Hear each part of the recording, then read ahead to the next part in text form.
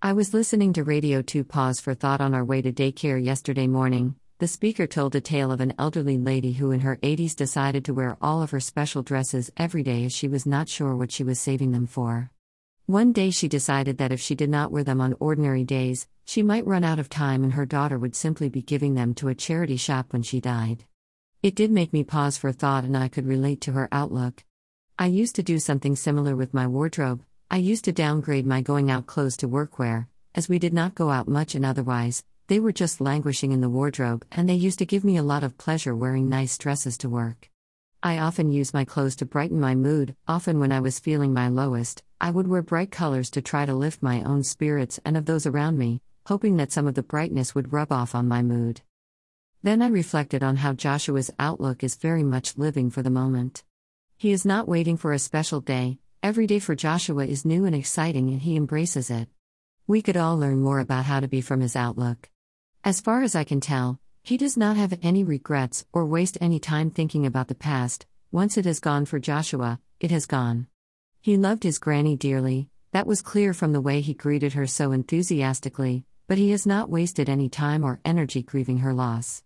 He loved her while she was in his life, but he shows no sign of pining for her. Even when we were emptying her house, he was not traumatized by her being missing, like we feared.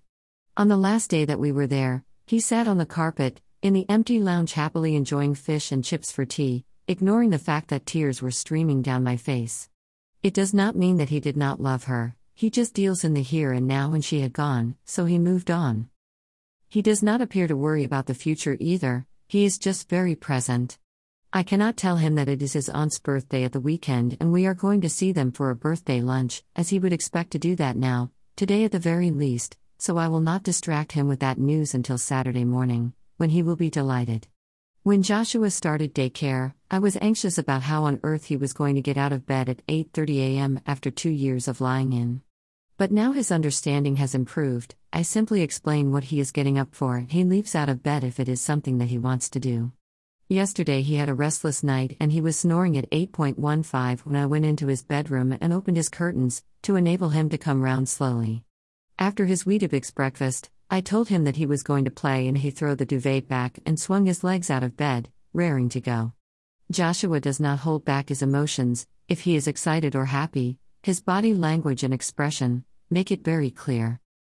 So let's not wait for the day we retire or that special holiday before we have fun. Let's try to make the most of every day and squeeze as much joy into it as we can. That is how Joshua behaves, and it certainly seems to make him happy.